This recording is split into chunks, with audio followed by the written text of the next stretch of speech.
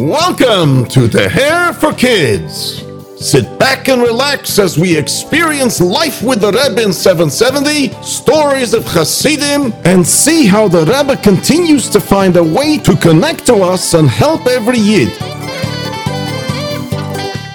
This episode is being graciously sponsored L'Schusa Rav Zusha ben Chana Rivka Wilhelm for a Refuah Shalemo Kroiva and continued Atzlocha in his Avodas HaKodesh La'irech Yamim V'Shanim Tovos.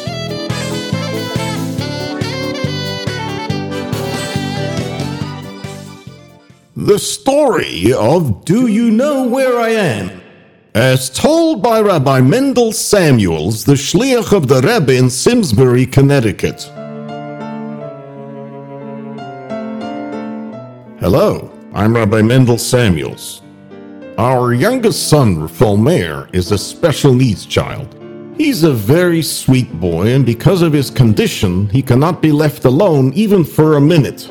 Every day, a nurse comes to our home to assist in his care, and this allows my wife to do other things, both as a mother and as a shlucha.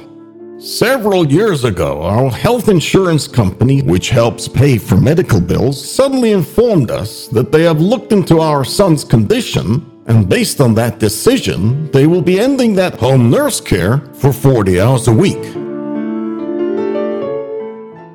These assessments were baseless, and Rafal Meir's doctors wrote letters to our insurance company stating without any doubt our son needed the nurse's help desperately.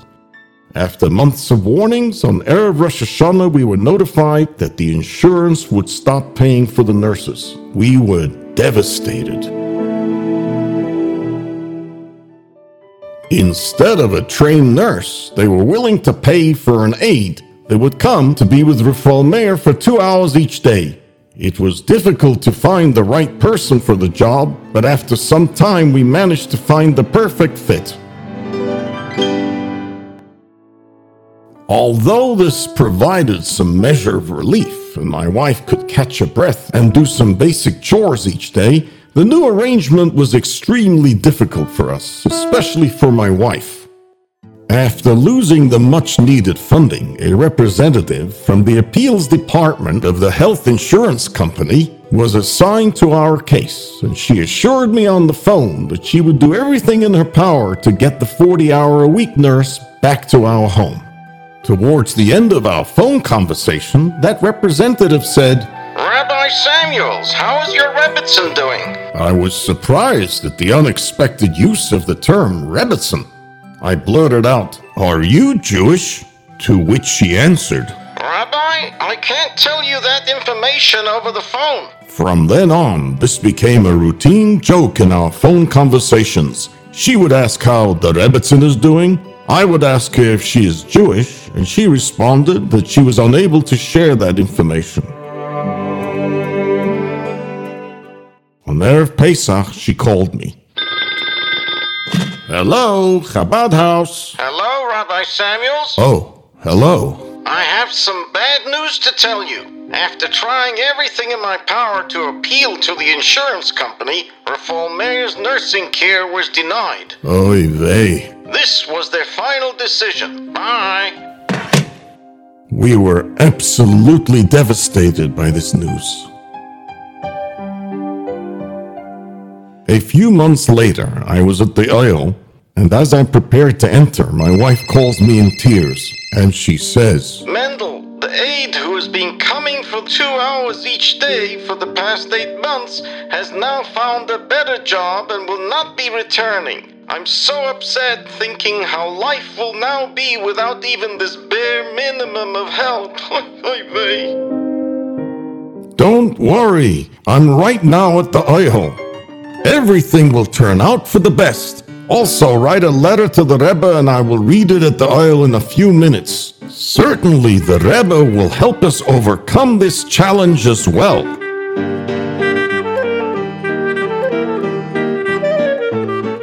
This is what she wrote in her letter. Dear Rebbe, firstly, I thank the Eibishter for the privilege of being given the responsibility of caring for such a special neshama. But Hashem created me of flesh and blood, and there's only so much I can do. I desperately need the nurse. I'm begging for a bracha that we should get our nurse back for 40 hours a week. I'll take 20 hours, but the truth is that we really need a nurse for 40 hours a week. As I turned to leave after reading her letter and placing it at the aisle, my phone rang. Hello? Hello, Rabbi. This is your representative of the insurance company. How is the Rebbitzin doing today? Well, I'm shocked. I never expected to hear from you again. Rabbi, neither did I. Tell me, what did you do? That's a loaded question. I've done lots of things. Well, Rabbi, whom did you speak to? I've spoken to many people. What's going on? Rabbi, that's exactly what I'm wondering as well. In all my years working at this company, I've never seen this happen. I'm holding a letter here stating that the company is canceling all their denials, and your son will have a nurse for the full 40 hours a week. Oh, thank you, Baruch Hashem. Do you know where I'm standing now? I'm standing near the aisle of the Lubavitcher Rebbe. Have you heard of the Lubavitcher Rebbe? Of course I have, Rabbi. I was there last week. Whoa, so you are Jewish. I'm sorry, I can't tell you that over the phone. We were both very emotional, and she started crying as well. An open miracle had just occurred in front of our eyes. Moments later, when I shared the good news with my wife, she was in absolute disbelief, but so very grateful at the miraculous turn of events.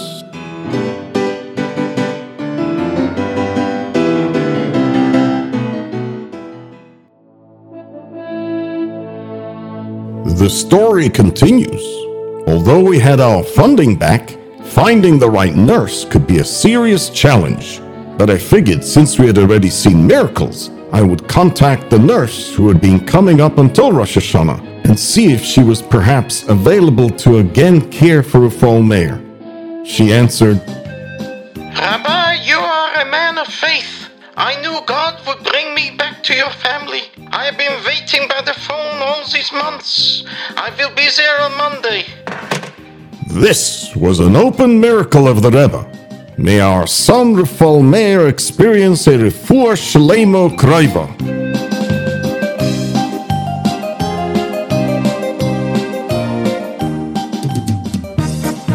Thank you for listening to Teher for Kids. Make sure to tell your friends about us and stay tuned for another fascinating episode at teher.org/kids.